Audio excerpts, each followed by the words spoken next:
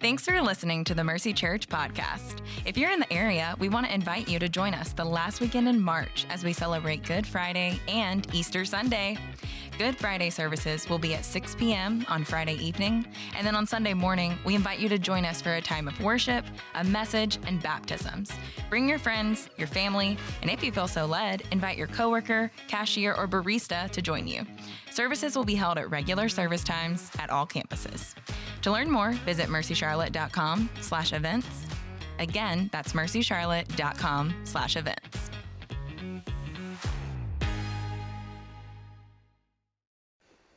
Hey, good morning, Mercy fam. Hey, my name's Spence, I'm one of the pastors here at Mercy.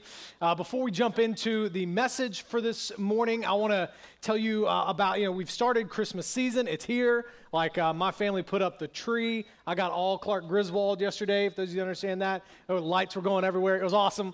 One of the things we do as a church to celebrate Christmas, this is something we've done since way back in 2015 when we planted Mercy, not that long ago.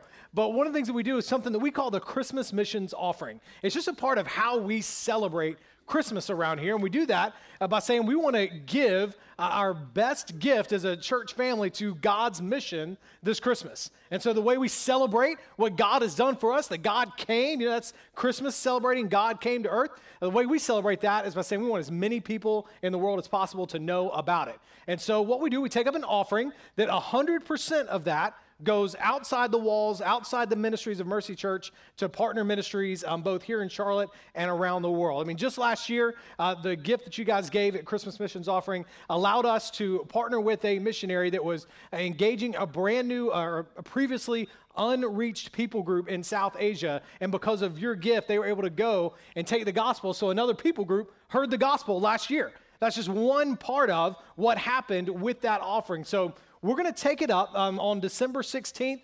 We'll do it in here. You can actually give online today if you want to. Let me tell you how my families think about it. That might help you. The way we talk about it with our kids, similar to what I just said, we tell our kids together we want to give our best gift as a family to the advancement of the gospel around the world, to God's mission. And so that's what we do when we budget for the thing, and we let our kids in on that as we're budgeting gifts and everything else. We want our best gift to go to God's mission. You figure out what that means for you, but I would just encourage you, challenge you to get in on this. Each year it has exceeded our expectations in terms of what people give to it and then what we're able to do from it. We're able to partner with ministries here, around the world. It's really a joy to do, and so I hope you'll join in with us on that. So you can find that, again, more info on our website, and we'll be talking about it more in the weeks to come. With that said, let's get into it. Philippians chapter 2. If you got your Bible, get that out, turn it on, flip over, Philippians 2. This Christmas season, we're walking through the book of Philippians, and the reason we're doing this is because this letter puts front and center where joy comes from and how we can experience it. And here's why this matters. I feel like there's a couple of types of people that come through those doors every weekend, but especially Christmas season. A lot of people come through kind of going through the motions of Christmas.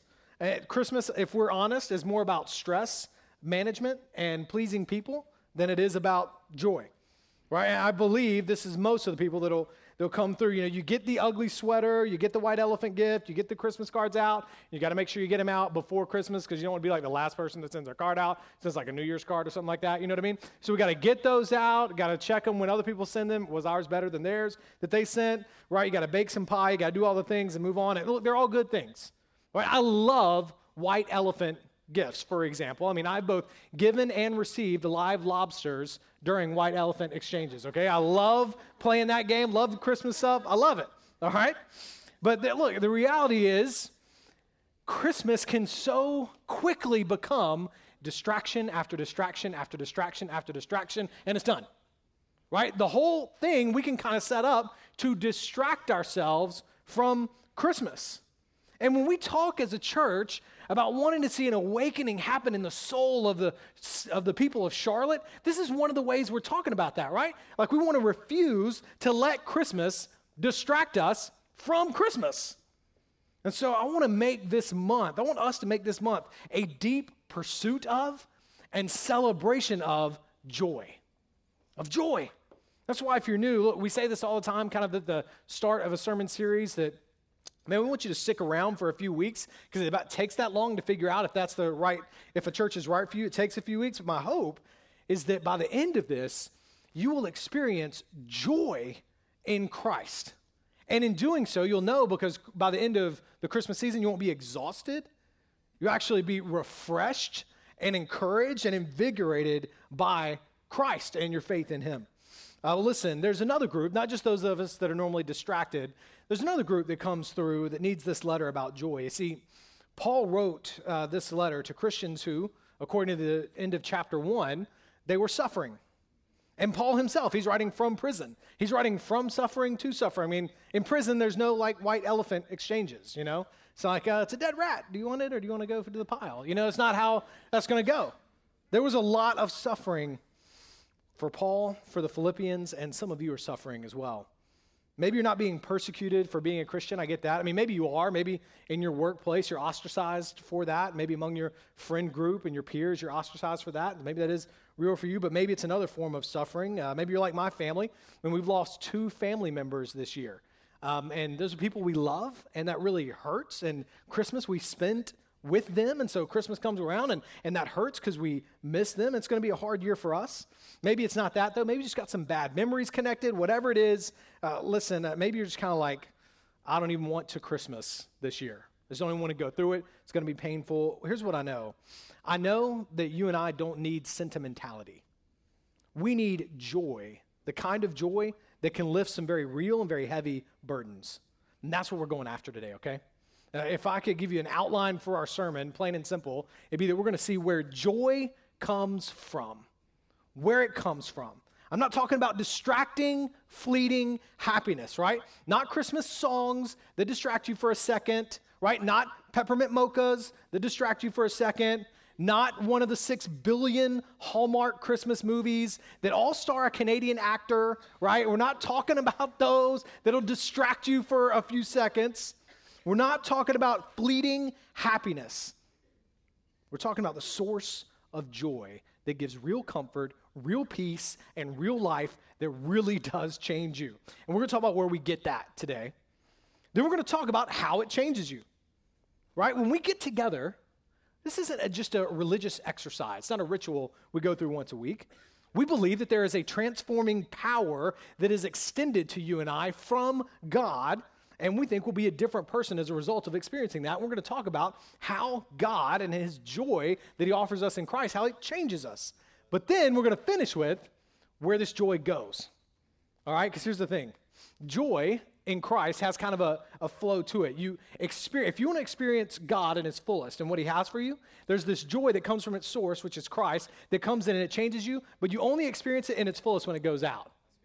And that's the outline we're going to work with today. It's kind of like, I've used this before a long time ago, kind of like the difference. I want you to see today almost like this joy from Christ being like a river.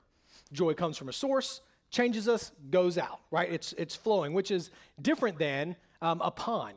Right? A pond would be a standing body of water. Doesn't go anywhere, right? It just fills up when the rain falls, right? And when there is drought, the water level goes down, right?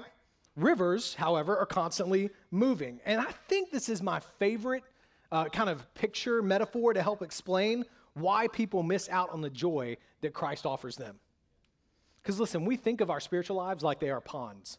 When things are going well, the rain is falling, the water levels start rising, like we're spending time with God. It's like, man, we are singing with the angels. Hark the herald angels sing. Things are going really good, right? And we're giving, and every time we open our Bibles, it's just magical. All the stuff's so good that's happening and everything.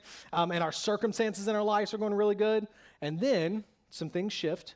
Maybe just everyday normalcy, things in life get boring and routine, whatever. And we go through it and we even talk about it with one another as, man, I'm in a dry season with the Lord. Right? The rain doesn't seem to be falling. And our spiritual lives, month after month, year after year, will be us just kind of recounting how things are going up and down and up and down. And this is how we'll talk about our spiritual lives. And what I want to show you today is that God never designed our spiritual lives to go like this. Now, good and bad times come, but our lives were never meant to be defined by our circumstances. Instead, what we're going to see today is that God says our lives are to be like a river. And listen to me, in a river, there is always fresh water flowing. And I'm telling you, there is fresh water for your soul today. And you don't have to conjure it up. You don't have to wait on the rain to fall. It's coming. The water is there for you today. The life God created you for is the one where the grace of God is constantly flowing from the source, always moving to us, and always moving from us. So we're going to get into it and see this. And let me say, how many other things do I want to say? Longest introduction. We're going to get into verse 1. This letter, the letter of the Philippians, is a really good beginner letter if you've never really read the Bible before. So you're newer to church and things like that. This is a great letter because it's kind of written with a logical progression of thought, like you or I would write a letter. So it's an easy one to start. It's very short. All right, it's 4 chapters. I would encourage you, maybe one of your applications for this series is just read Philippians every day. Because when I come in here and try and tell you just about a little bit of it, it's like I'm trying to show you a little glimpse into something that's really big, and I don't have time to show you all the big things, but you can look at it all every day, just really short. Take you, I think, 15 minutes I read it in, and I'm not a fast reader. All right, verse 1, here we go. If then there is any encouragement in Christ, if any consolation of love, if any fellowship with the Spirit, if any affection and mercy. Okay, I'm going to stop right here at the comma, okay? Because he's about to say then. But we got a whole lot happening in that if before we get to after the comma then, okay? This section of Scripture, we're going to get to about verse 18 today. It's kind of like, we're going to call this some Jesus lasagna, all right? Here's why. You're going to get let's follow me. You're going to get a layer of Jesus, like that, lasagna has layer of pasta, layer of sauce, layer of pasta, layer of sauce, right? You're going to get a layer of Jesus and then how we respond to Jesus. And then another layer of Jesus and how we respond to Jesus, all right? And if you're like, well, what's the cheese? I don't know. The metaphor breaks down. All metaphors break down. But you get the basic point, right? You get the basic point. That's kind of where we're going. So this is that first layer. He's starting with Jesus. And I want us to soak in verse 1 a little bit. We could easily go past that because there's so much beauty in this chapter. But this verse emphasizes something at the very core of the Bible's teaching, and it's something that we Christians often miss or skip over or assume. Paul says, if and only if you do have encouragement in Christ, then, and we haven't even gotten there yet, do the action steps that follow. But you can't do the action steps that follow unless the if is really there. If you have received water from the source of the river, then you can give it away to others. You don't obey God hoping that you will receive some fresh water from God. Now, when you obey from joy, you have received it. Now you've received this joy. Obedience actually will increase your joy. When you obey from joy. But when you obey from a place of guilt or from a place of trying to manipulate God into owing you something, it creates spiritual frustration. It creates exhaustion. Like, if I obey, then God will give me his favor. Listen, if I do these things, then of course I'm a good person, so surely God will smile on me. That's as silly as standing beside the pond doing a rain dance, trying to conjure rain to come. If I do these things, God will bless me. And listen, people can function inside of a community of believers, inside of a church like that for a long time. And that can be what your faith looks like. I try and do enough good to earn, to receive, to make sure God blesses me. But the gospel says you can't conjure God's love for you, God's mercy on you. You'll never do enough where you could put God into your debt, force him to love you, force him to give you his mercy, his salvation. You can't make it rain. All your charitable behaviors, all your kindness, all your Christian checklist routines, when you are doing them with a heart that's saying, now, God, because I have done these, you owe me, they are as silly as a rain dance. You can't earn God's love, but you can receive it. You can step into the river. There is a source of his love, an unending, rushing source of love, and all you have to do is receive it. That's 1 John 4, 9 and 10. God's love was revealed in this way. Not that we conjured it, not that we did enough to get it. God sent his one and only Son into the world so that we might live through him. Love consists in this, not that we love God, but that he loved us and sent his Son into the world to be the atoning sacrifice for our sins. You got to soak in this, church. You must receive love before you ever give love. You must receive the love of God for you before you can ever introduce that love to others. And the reason so many of us slip into this religious moralism is because we are trying to obey our way into God's love instead of obeying from God's love. In fact, here's the way I'd tell you that you can think about it. This will help you. Look, religion, and I would say empty religion, says that we obey so that we can earn God's favor. But the gospel, the one that Paul's trying to just get us to bask in this morning, the gospel says that we obey because we have received God's favor. And the difference there is everything. This is our core message at Mercy Church. Your life as a Christian is a response to God's love for you given in Christ Jesus.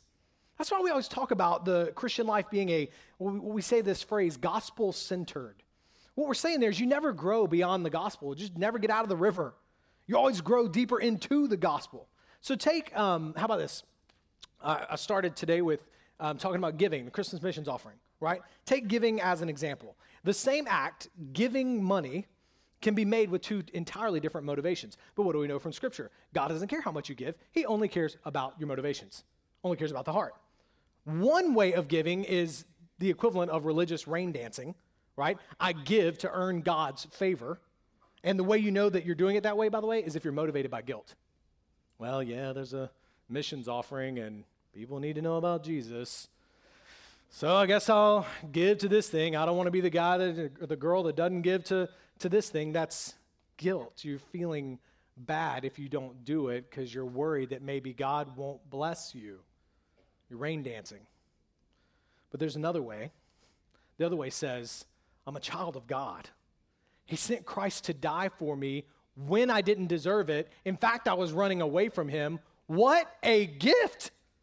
What a gift! I have received joy. I've stepped into this river. I've received joy in my salvation. It was incredible, an incredible act of generosity done to me. So yeah, I want other people to get in on this. So I'm going to be very generous and open-handed with my finances, and any opportunity to give to that end, I'm in. Sign me up. You see the difference there is same act, two totally different hearts, and the Lord cares about the heart. Verse 1, if there's any encouragement in Christ, any consolation in love, you see what he's saying? Have you been, here's the question, Paul is saying if there's any encouragement for Christ. So here's the question for us, church. Have you been encouraged in Christ lately? Have you been consoled by his love? Do you allow the Spirit of God to actively lead you? When was the last time you sat in awe of God's love for you?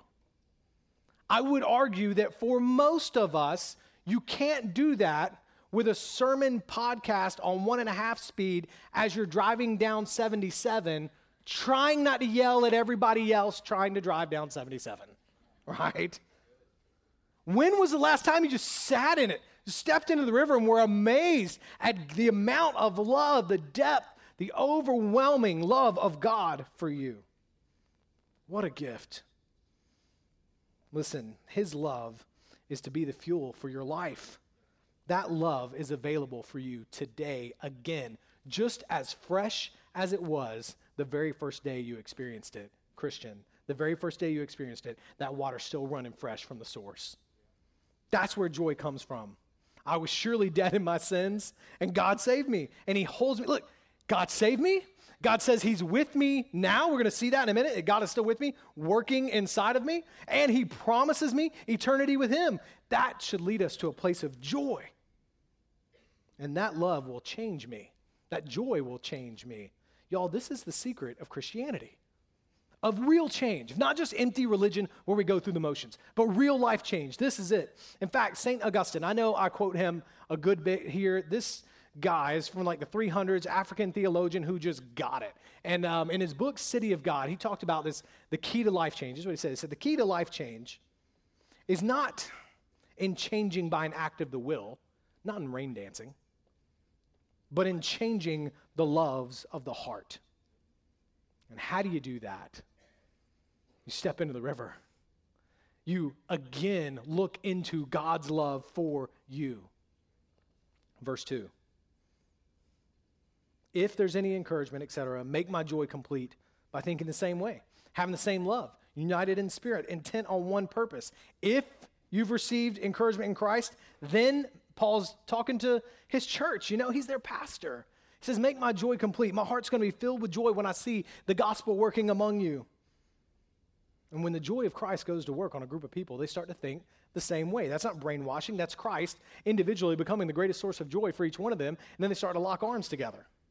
You have the same love as others, the love that Christ has for you. You're united in spirit together. He's talking about this, some people will call this the esprit de corps, right? The energy and power that comes from a group of people sharing a common heartbeat. The way I think about it in our day would be when you're in Panther Stadium and somebody starts hitting that drum, right? You're going into the fourth quarter, and you start hitting the drum. If you've never been to Panther Stadium, there's a guy or girl that'll hit a drum. It's not that hard to imagine, okay? Just hang with me here. Pretty simple. This guy's hitting the drum, and then everybody starts shouting, keep.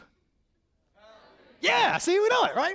Keep pounding, keep pounding. Now, and if you know where that comes from, it even gets you going even more, because you know that the guy that said that first was Sam Mills, who was a linebacker in the late 90s for the Panthers, who then became a part of the Panthers organization. He battled cancer, ended up dying of cancer, and he's in this pregame in a really important game for the Panthers, and he's giving the pregame speech, and he says, guys, I had cancer, and I had the option to either quit and die or to keep pounding. And I chose to keep pounding, and you need to keep pounding on offense, you on defense, you need to keep pounding on special teams. Every play, you need to keep pounding.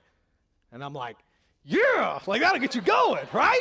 So then we all get in there, we're like, keep pounding. We're all pumped, right? The same spirit as we're just pounding. And it's like, man, this is really exciting. Y'all, that, as fun as that is, that's just like fan unity around a sports team.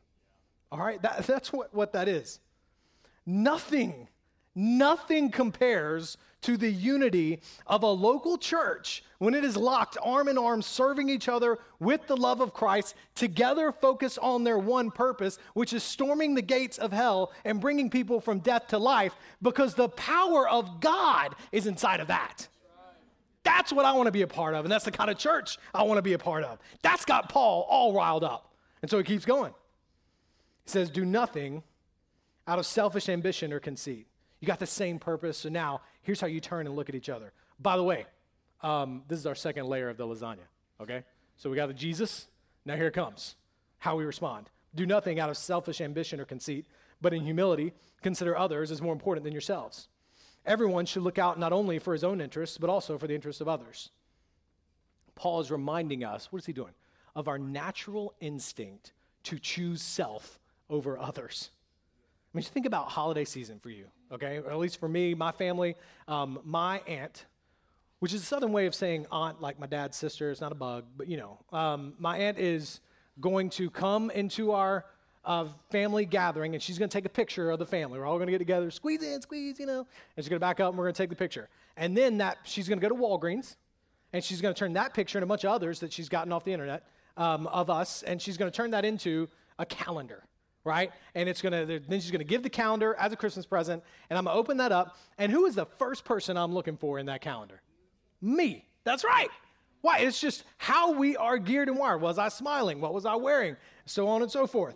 Right? We are always thinking about ourselves, and Paul's going to turn around and say, do nothing from selfish ambition or conceit. Instead, look after the interests of others. Interest is a very open-ended word. That just means whatever they got going on, you need to look after it. Right? You need to help them instead of yourself, whatever it is. Whether that's financial affairs, maybe that's health problems, education, career, whatever. Don't just work hard on your own. Work at serving others in all those areas. I had a great time talking with our middle and high school students before our first service. I go in there to get figure out how this whole thing applies.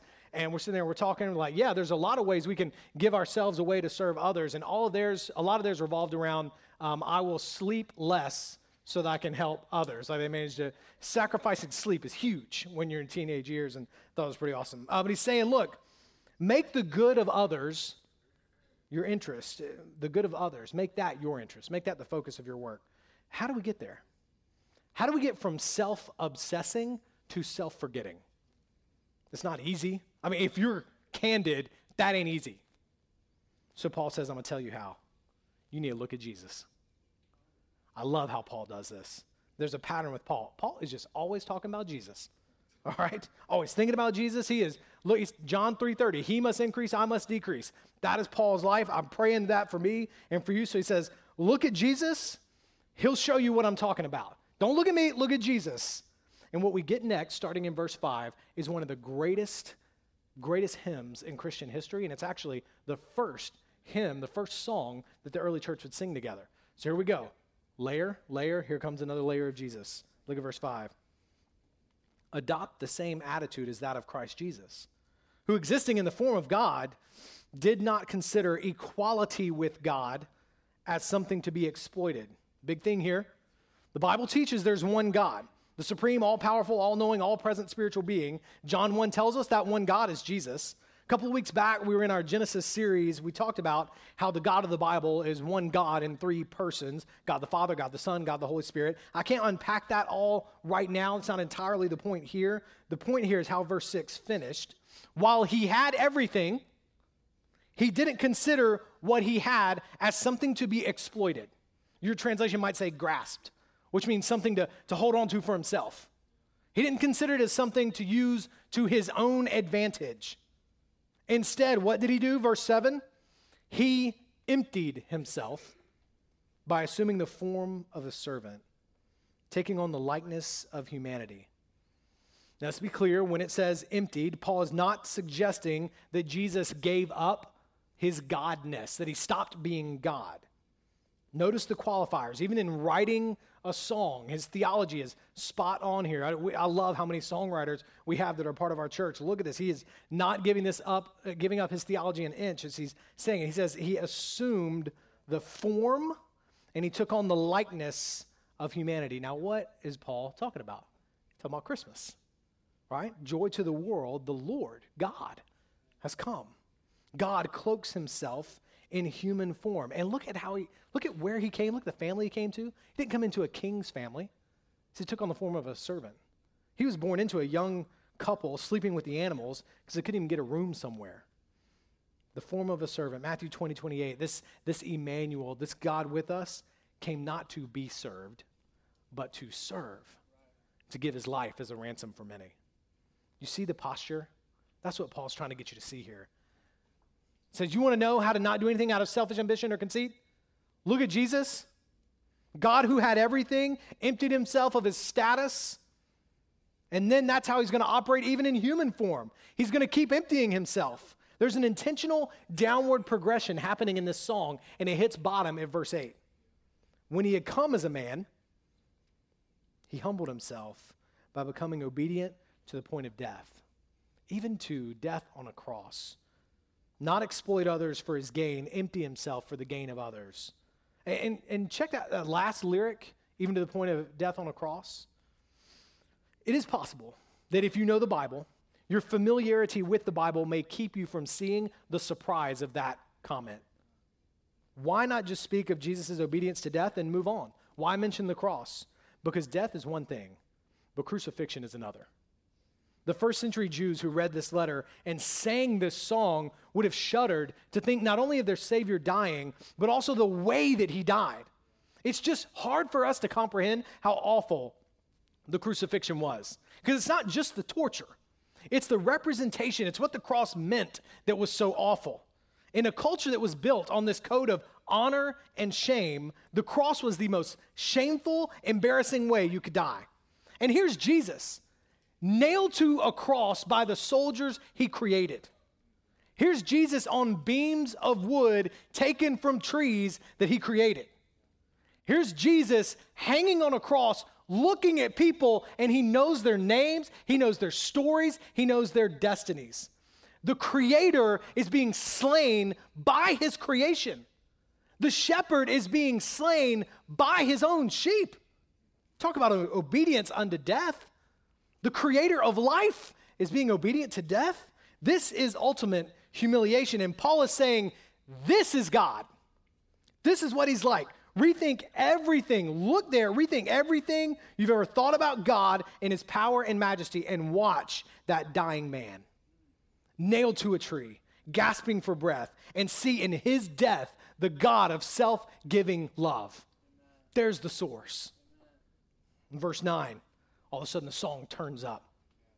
For this reason, God highly exalted him and gave him the name that is above every name, because of how he emptied himself, gave himself for others, so that the name of Jesus every knee will bow in heaven and on earth and under the earth, and every tongue will confess that Jesus Christ is Lord, to the glory of God the Father. The song is skyrocketing upward to the finish. Death couldn't hold Jesus. And so now God the Father sets Christ the Son on his throne in full glory. And one day, he says, you see that? One day. Not right now.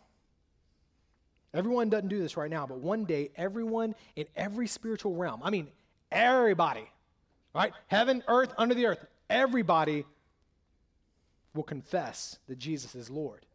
And he didn't say anything about everybody doing it gladly on that day. What he's saying is that the victory will be won. The battle between good and evil will end, and everyone will see whether they were on the right side or wrong side of the battle. And listen to me, especially if you came in here with suffering, you're one of those that are in here with suffering. This is where the New Testament authors are filled with hope. That this whole story ends with Jesus in victory. And that future glory, that future peace, that future victory, where there'll be no more crying, no more pain, no more tears, that gives me peace, that gives me the ability to forgive and to live with joy in this life, even in suffering. And Paul says, okay, here's what this means for you. Time for another layer. Verse 12, therefore, my dear friends, just as you have always obeyed, because he loved them, he had seen the progress they were making in the gospel. So now, not only in my presence, but even more in my absence, work out your own salvation with fear and trembling. Work out your own salvation. Let me tell you what it doesn't mean. It doesn't mean that everything Paul has said about salvation being something that we receive from God, not something we work for. It doesn't mean that he's just punting all that and saying, no, now you have to earn your salvation. No, he's saying that when you receive, it's pretty cool. When you receive this gift from God, there's going to be some work that goes on internally, and then it'll be expressed externally. Right? Internally, it's going to be a workout because you're going to be surrendering your desires to God's desires. You're going to be stepping out and trusting, am I going to trust what God says here and do things his way, or am I going to keep my way? You're going to do some battling your flesh against the Spirit of God that is now residing and claiming authority over your life. It's going to be a workout.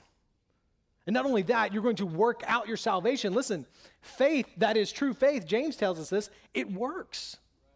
And so it will bear fruit. And this gets into the context of the passage, right? Paul is saying, if you have received, then you will give of that. You will give, the grace of God will bear fruit, and others will experience the blessing because of that. And if there is no fruit, that salvation may not be working, which means it may not actually be really there. Don't let it scare you. He's saying, work from your salvation. Work out your salvation. Surrender to God.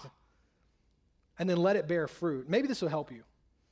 God calls you and I to work from your salvation, not for your salvation. Look, I told you, it's like a Jesus lasagna. It's the last layer. It's kind of like we started with, there's Jesus, if any encouragement, therefore do nothing, but instead do nothing out of conceit, but instead serve others, right? And then Jesus, this cool hymn that's right there in the middle of this song, and then therefore do this. If there's any encouragement in Christ, it keeps going. And here's why, verse 13, this is like this great news. It is God who's working in you. When you're working that out, when you're wrestling, trying to decide, am I going to trust God or am I going to do it my way? God's working in you, both to will and to work according to his good purpose. He's going to be right there with you, changing you, supplying you with joy and strength for a renewed purpose in life. And then verse 14, do everything without grumbling and arguing. I love this little thing. Y'all, this is like, Paul just knows people. Remember, he's writing to the church. Grumbling and arguing is a good way to describe the type of church person that has missed the gospel. By God's grace, I find this rare in the Mercy family, but you just need to see this because we need to see this like one-on-one. Each individual needs to look at this. You might need to ask, listen, this will be hard. You might need to ask somebody you trust and be willing to hear what they say. If you are a grumbler, You know what a grumbler is? It's a great English word because it's onomatopoeia, like it sounds like what it is, like grumble, grumble, grumble, right? The word even sounds that way. Grumbling is like, it's like disagreement and frustration, but without the rage.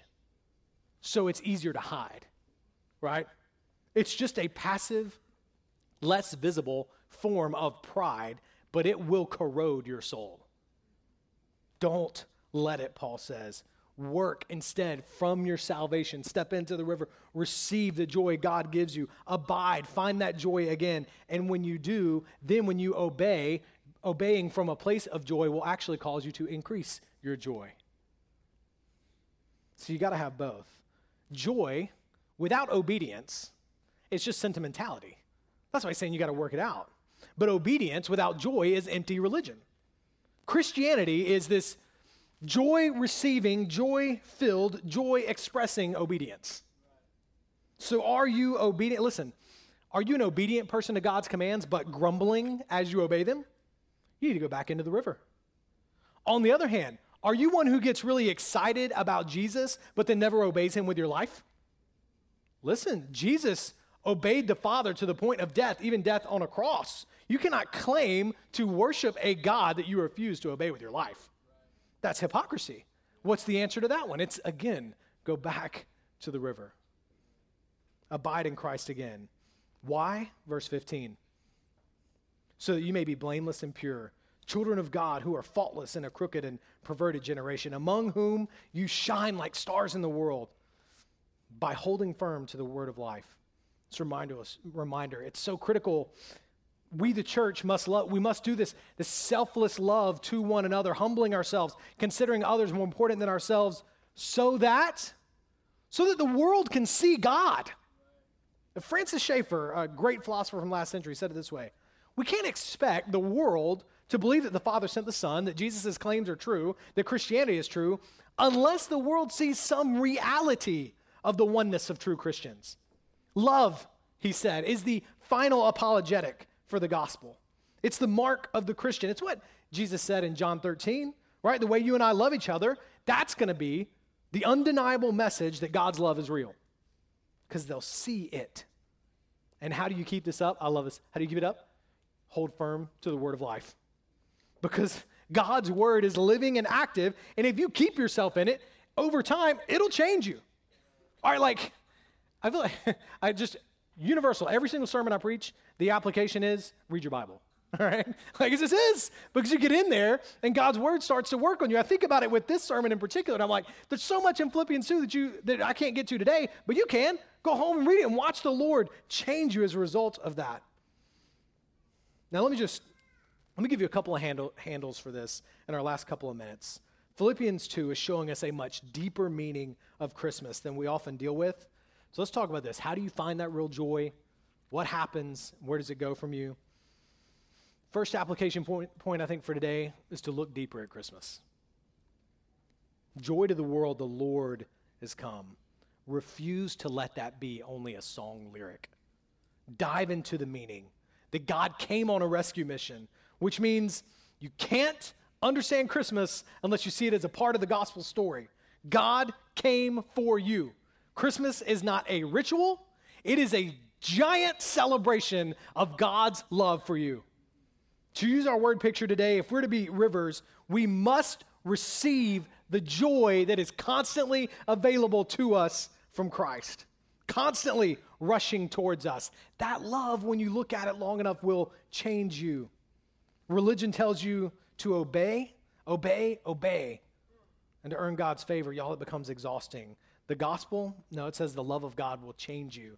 It supplies you with the love and joy you were originally created for, and all you have to do is receive it, and it never stops. New water, new mercies every day. The more you look into it, the more you're transformed by it. There's an old Christian saying. It's often attributed to John Bunyan, who is an English pastor from the 1600s. Nobody knows for sure, but the point is right on here. He said, "Run, John, run. The law commands, but gives me neither feet nor hands. Better news the gospel brings, because it bids me fly and gives me wings. The gospel calls you to fly. It calls you to something incredible, a new self, to laying down your life and picking up God's, letting God be in charge of your life, doing what he commands. It is a call to die to self. It is a huge calling, but then God supplies all the power you need for the task. So are you immersing yourself in that love, familiarizing yourself with that gospel that calls you to fly and gives you the wings? How can you do that this Christmas? You know, my family, the way we do this, we do an Advent calendar, and we actually started yesterday, where we read the Jesus Storybook Bible, and there's 25 stories that lead right up to the arrival of Jesus. It takes like 10 minutes. We do it at night. And the point, all we're doing there, that doesn't have to be what you do. Maybe you just read Philippians every day this month. Whatever it is, the point is to look into the meaning of Christmas, to not lose it. And what will happen when you do, and when I do, is an increased desire to know and to walk with this God who saved you.